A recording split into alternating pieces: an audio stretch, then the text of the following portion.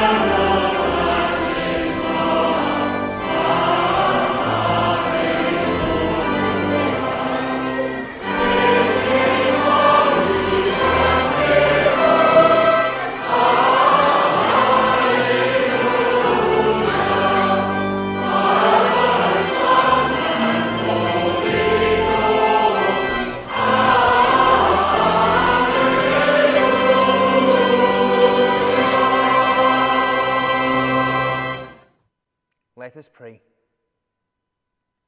Holy One, we worship today in the light of this new day, this wonderful day, to remember an empty tomb. Jesus is risen. How marvelous, how wonderful. Jesus is not found in the tomb. He is not found among the dead.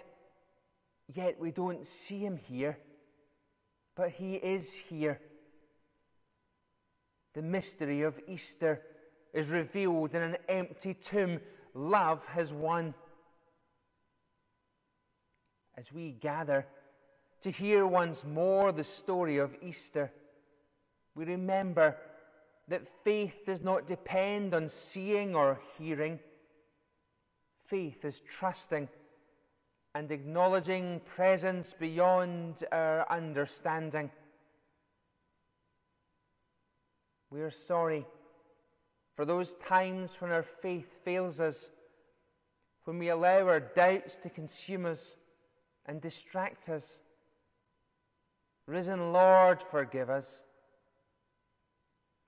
We are sorry for those times when we choose to ignore the way that faith leads us, and go instead on our own path.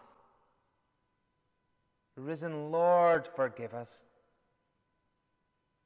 As we meet here, accept our offering of worship, renew us and remind us of your promise to be with us always. Even when our senses doubt your presence, help us to trust in you. And hear us now as we join together with the worldwide church, saying the words of our risen Lord. Our Father, who art in heaven, hallowed be thy name. Thy kingdom come, thy will be done on earth as it is in heaven. Give us this day our daily bread, and forgive us our debts as we forgive our debtors. And lead us not into temptation, but deliver us from evil. For thine is the kingdom, the power, and the glory forever. Amen. Intimations of food bank collection continues at the West Halls on a Tuesday, 10 till 12 and 7 till 8 p.m. As it's Easter, we also have a retiral offering collection for St Vincent's Hospice, the Star Project and the Momandi Milk Project. It can be handed in at the food bank for the next 2 weeks, or on the website at the retiral offering tab, or at the church services.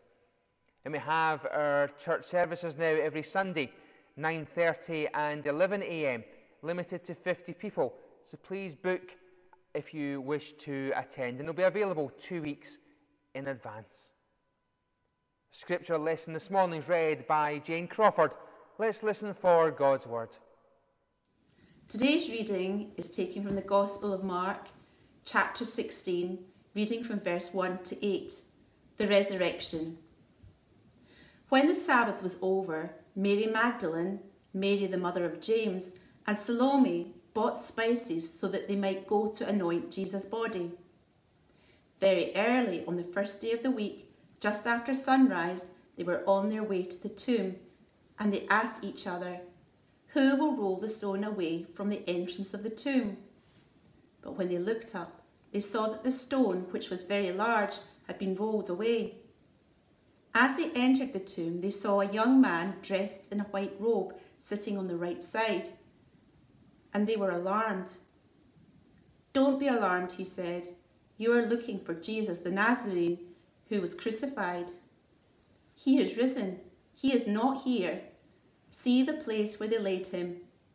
But go, tell his disciples and Peter, he is going ahead of you into Galilee. There you will see him, just as he told you." Trembling and bewildered, the women went out and fled from the tomb. They said nothing to anyone because they were afraid. The word of God for the people of God. Thanks be to God. 459. Crown him with many crowns.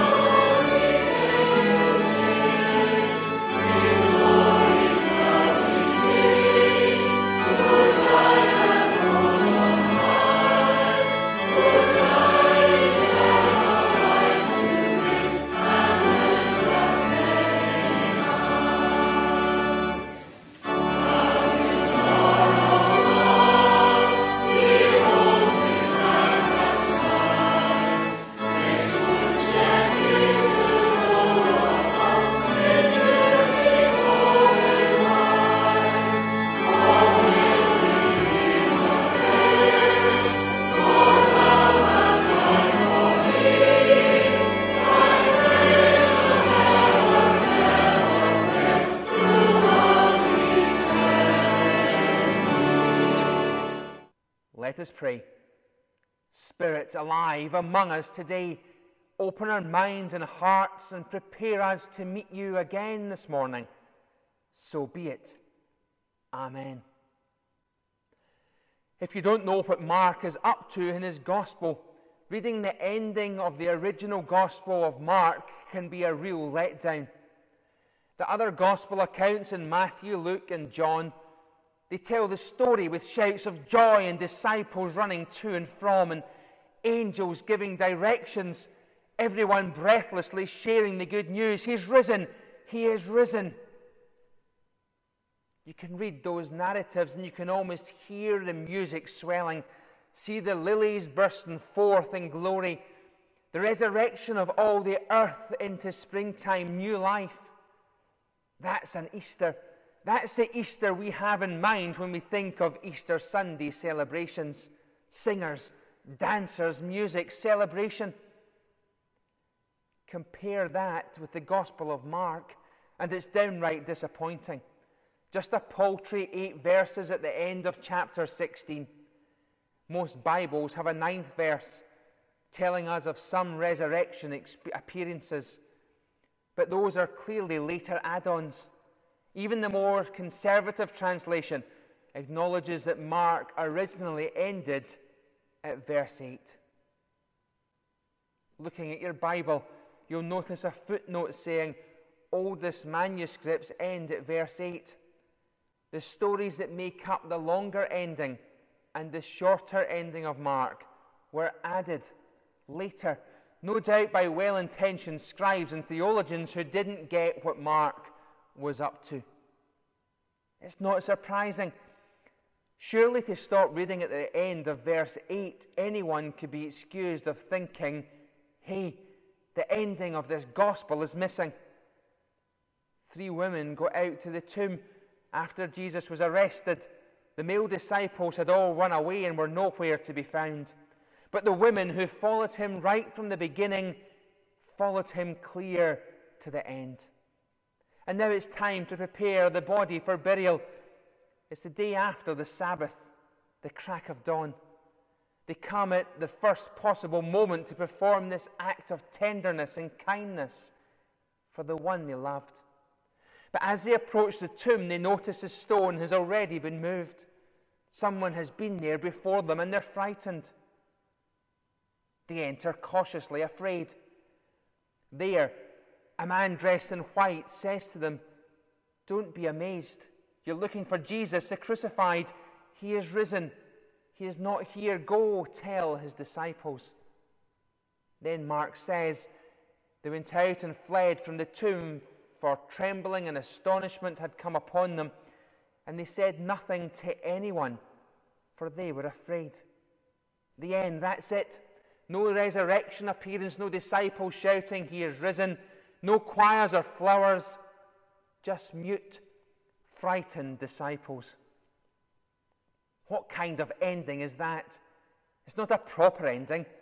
A proper ending should have Jesus showing up, showing himself to a few witnesses. In fact, more than a few witnesses, because you've got to have witnesses to this kind of thing.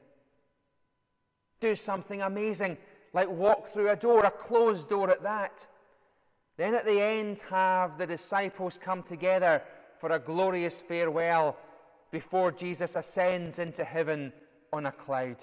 Now that's an ending. That's what you would expect, and that's what you get in the other 3 Gospels. But not in Mark.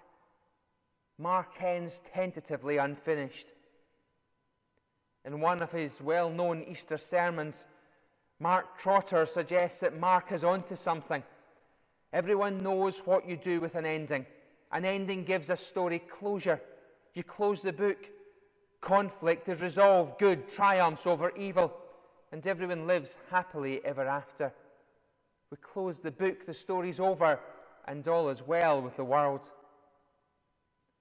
Mark doesn't have that ending, because Mark knows that all is not right with the world. In fact, Mark's ending is not an ending at all. It's a cliffhanger. As a shocking turn of events leaves the audience in suspense, the voiceover croons, "Tune in next week for the exciting conclusion. What will happen next? How will it end? It stirs up conversation about the possibilities. It's told that every morning Mozart's father roused the precocious boy out of bed by going to the keyboard and playing a series of familiar chord changes. However, he would intentionally leave off the last chord. The unresolved ending drove the young musician to jump up and run to the keyboard and play that final chord. Mark, too, has left off the last chord. He's left his story unresolved, with the idea that any disciple worth their salt would be compelled to jump up and resolve it with their life. The man dressed in white said, "He's going before you. Meet him back in Galilee where it all started, in your homes, in your work, in your everyday life. That's what really matters." The image of the resurrected Jesus going before us, leading us into the life that we were created for, has been an encouragement for generations of disciples.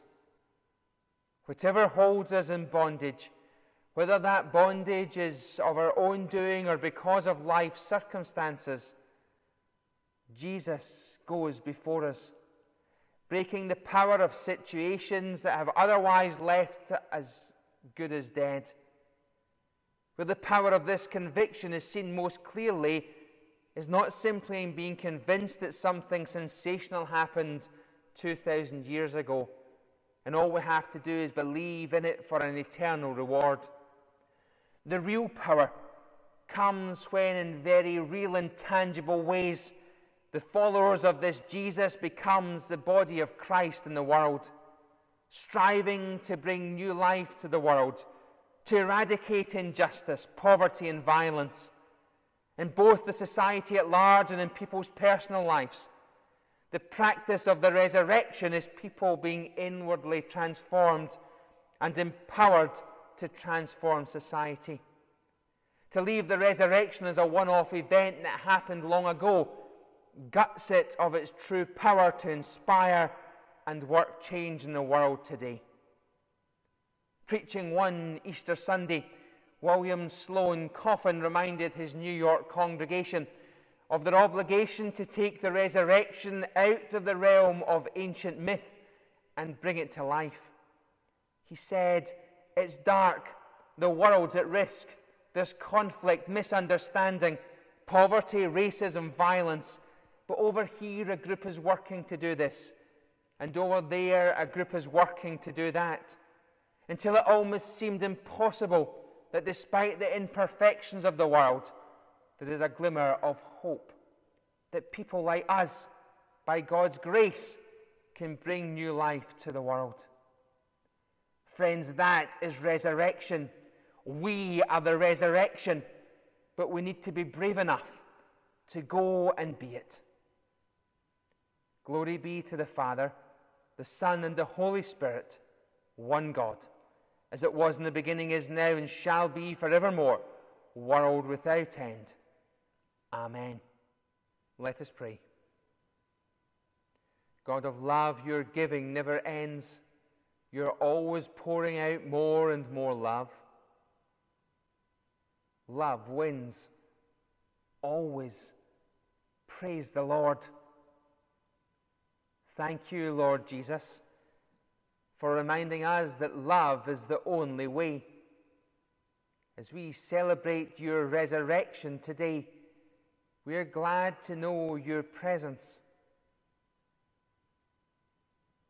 But as we celebrate, we remember the people who are persecuted for their faith, who worship in secret, who live each day in fear of discovery and imprisonment, or worse, because of their faith. Lord, we lift them before you and ask for your protection of them. As we celebrate, we remember the people who are struggling to keep their faith as they drown in stress and anxiety, as they exhaust themselves, surviving each day.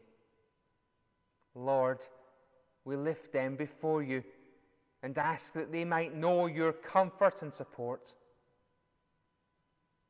As we celebrate, we remember the people who are seeking faith, who are dipping their toes into different traditions and ways of finding you, who long to know you more. Lord, we lift them before you and hope that they find you and come to love you.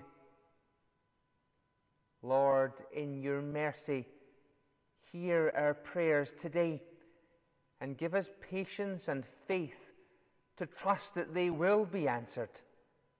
So be it. Amen. Our final hymn, 419, Thine Be the Glory.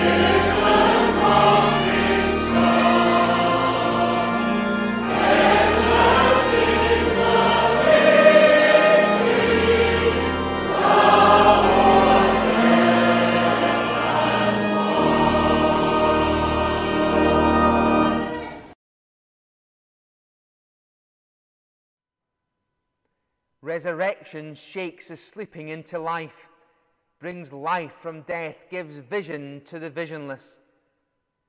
Resurrection calls us to go and do God's work in the world, to bring light to the darkness, to bring hope to the hopeless, to be the voice of the voiceless. As we go this Easter day, may the grace of the Lord Jesus Christ, the love of God, and the common life of the Holy Spirit be with you all forevermore.